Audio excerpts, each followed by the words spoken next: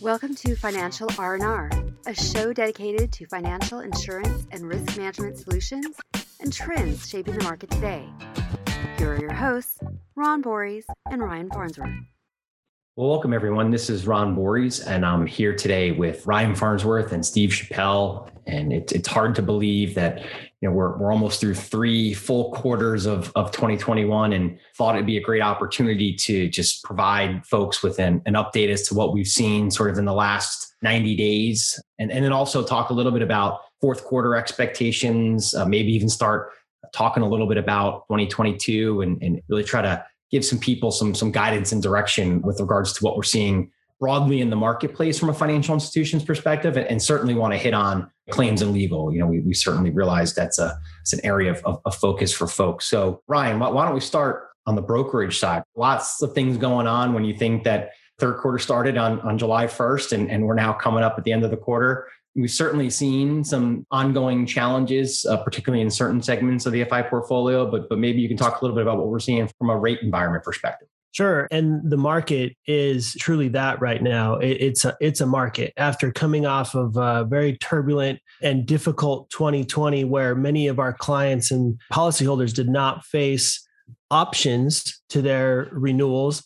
This year, the market has opened up a bit. There's more capacity available on an excess, which in turn allows carriers to take more of an open approach to primary terms and providing alternatives to incumbents that are seeking perhaps for more of a rate adjustment than looking at the actual risk exposures that are there. But this is normal behavior in a harder market environment. And we have seen more of a soft approach over the past few months as that capacity has come in and wanted to be more competitive. The good news is we're not seeing significant changes in the terms and conditions and the coverage of the policy, but we are seeing a greater focus on the retentions that are applicable, the self-insured retentions that apply prior to the policy kicking in for D&O, for E&O, for fiduciary liability, for employment practices liability, cyber liability, you name it. The coverages are being maintained in terms of breadth within our portfolio, but it's a true focus on the underwriters to ensure that it's priced effectively. And I think we've seen that probably a positive way that the market has seen that type of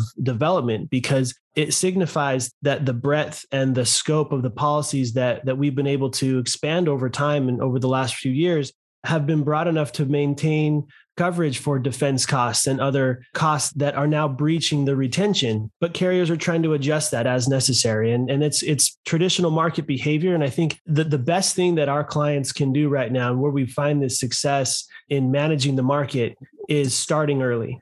Not just starting early from a process perspective and talking about our strategies for the upcoming renewal process, but also returning the information that underwriters are requiring for their underwriting, and ensuring that the meetings that we're having with those underwriters are far in advance, at least 45 to 60 days in advance of the actual expiration date of the policies. Because there's, as we all know, in this world right now, whether we're underwriting, claims, brokerage, we're all stretched very thin. And the more time that we have to truly focus on the risks associated with a particular placement, the more success that we're having in finding the optimal result in the market. Yeah, listen, I agree wholeheartedly, right? I mean, at the end of the day, we've seen a tremendous amount of success this year in the form of growth. We continue to add staff, feels like almost by the month, right? Because we realize that not only is our business growing through the acquisition of new clients, but these deals are more complicated. They take a lot more time. It's a supply and demand market. And the reality of it is, in order to achieve an optimal outcome, and an optimal outcome may be an increase in premium, but obviously less than what the broader market is seeing, you really have to get out in front of this stuff. You really have to exhaust the marketplace. You have to keep underwriters interested. You have to just make sure that you're following through in the process. And I think that certainly carries over into the claims world, Steve, right? We've certainly continued to see our fair share of volume in the claims segment. Claims, particularly securities class action litigation, has historically been a driver in sort of underwriter appetite relative to public company D&O, but certainly we've had a lot of concerns regarding SPACs. So maybe you can just talk a little bit about what you and your team is seeing from a macro claims and legal perspective. Sure, Ron.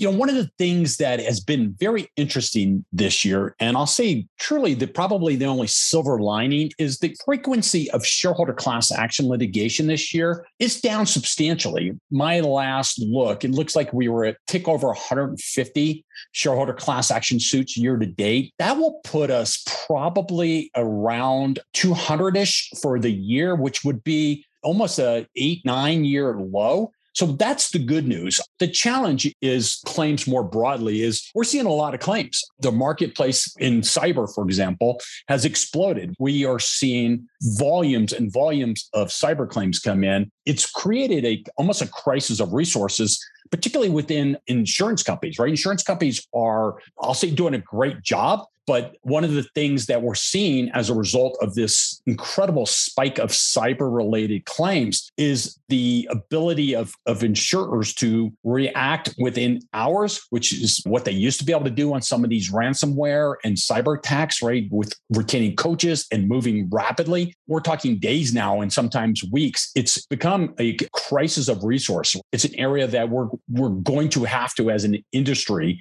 particularly insurers, make massive investments into talent and start building our own. There's only so many cyber experts. I know we as a firm have spent a great deal of time, energy, and money on developing our cyber expertise. And I'm pretty proud of what we've done. It's been kind of an impressive offering that we've been able to deliver to our clients. Yeah, listen, I think we could change the acronym from RFP to RFF, Requests for Fins, right? David it's hard to believe he's coming up on his 1 year anniversary. You're coming up on your 1 year anniversary. It feels like we've been working back together for a really long time, but think about the timing of that, right? Having a guy like David come on board to help out with these cyber things, it's just been fantastic.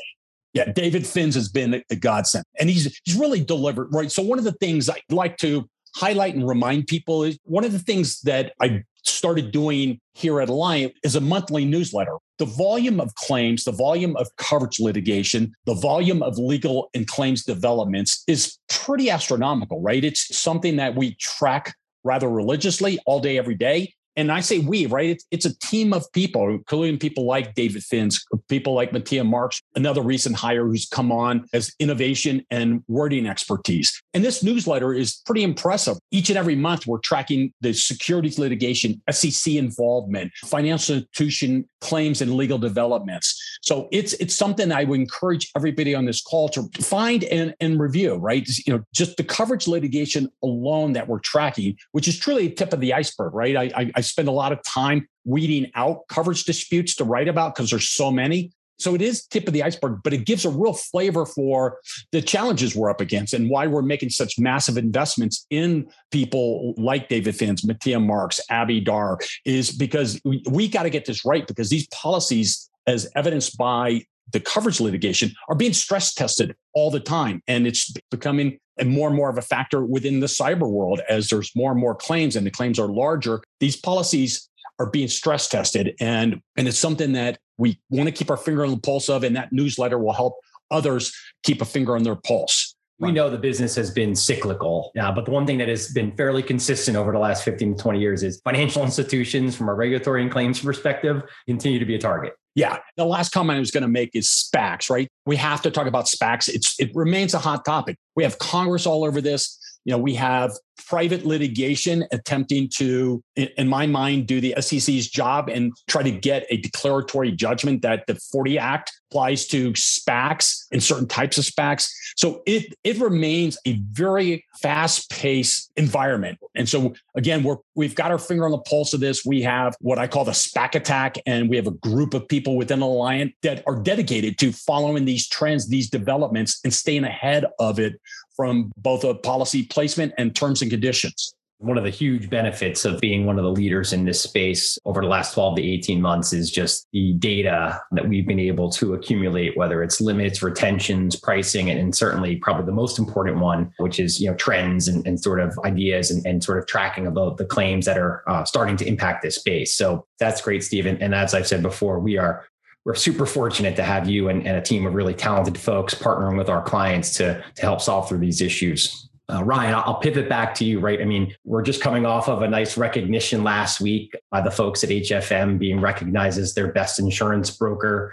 We certainly look at the brokerage side of the business and we can see trends in certain segments. Maybe we can kind of just go through those quickly, right? Private equity continues to be somewhat of a challenge, and anything tied to private equity is the market is challenged there. But maybe we can go through some of the industry classes at a high level, not drill down too deep, and just give people sort of an idea of what we're seeing across industry classes. And I think generally we're going to categorize private equity within asset management. But I think, as you indicated, the insurance markets are viewing it as a different beast, just given the history of claims activity, both in terms of the frequency and severity compared to other aspects of the asset management business. Private equity, as I alluded to earlier, those private equity firms continue to see pressure on self-insured retentions and pricing, and carriers trying to manage the limits that are exposed to the private equity universe, whether it's through portfolio company insurance or through the traditional private equity GPL product. Outside of that, asset management continues to be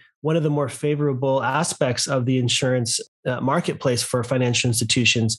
Everything from mutual funds to traditional investment advisors to hedge funds. We see on the regular right now, many of those programs renewing flat, some of them even at a decrease if there was a significant adjustment in 2020 that was unwarranted, or at worst, single-digit percentage increases. Outside of that, we start to see banks and insurance companies continue to see pressure from underwriters.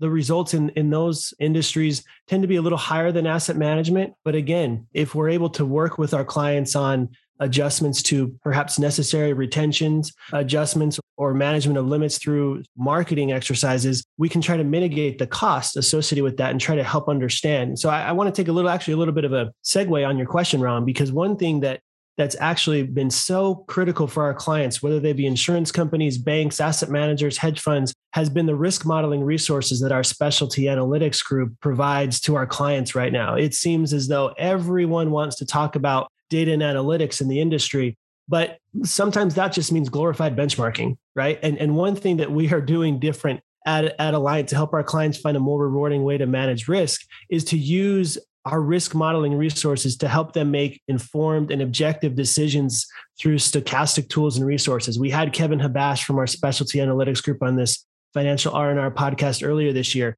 And Kevin spoke about it in much more detail and much more articulate than I can speak about it. But our clients, and especially in the financial institutions world, they're used to making purchasing decisions, or investment decisions in capital efficiency frameworks, right? And so what our tools do from an analytics perspective is it helps our clients, whether they're a bank, whether they're an asset manager, or even a private equity firm, help them understand what the transfer of risk is to the marketplace by evaluating not just the retentions and the limit structure and the pricing of the insurance, but also evaluates the risk appetite and the tolerance levels that our clients have. And we just went through a situation where one of our hedge fund clients was looking at a potential change in the retention. We went through the analytical process and resource with them with a specialty analytics group. And at the end of the day, the optimal outcome was actually to take a higher retention, to buy additional limit, as that result actually fell more in line with how they were viewing the transfer of insurance and risk to the marketplace. And the client felt very empowered by making that decision because this was the best decision for them. It wasn't trying to play games with the marketplace and understand what the best insurance option was from the market. It was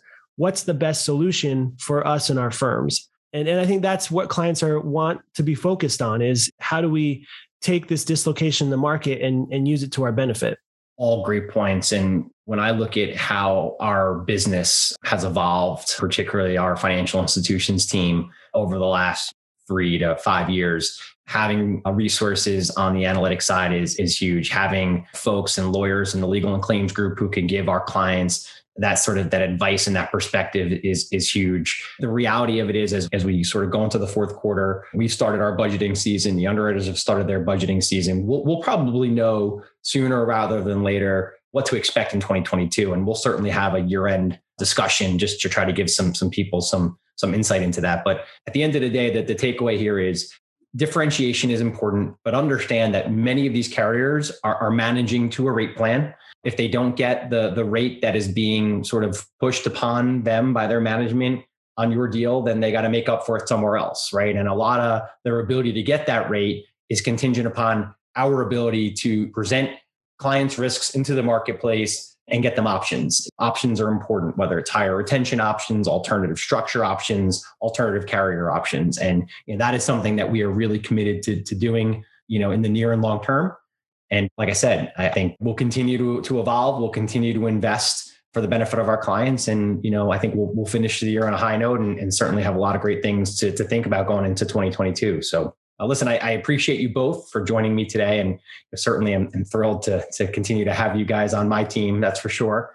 But that's it for now. And thanks for tuning in. If you have any questions on Alliant, you can visit our website at www.alliant.com. But for now, we'll talk to you again soon, and stay well and good luck with the renewals. Thanks so much.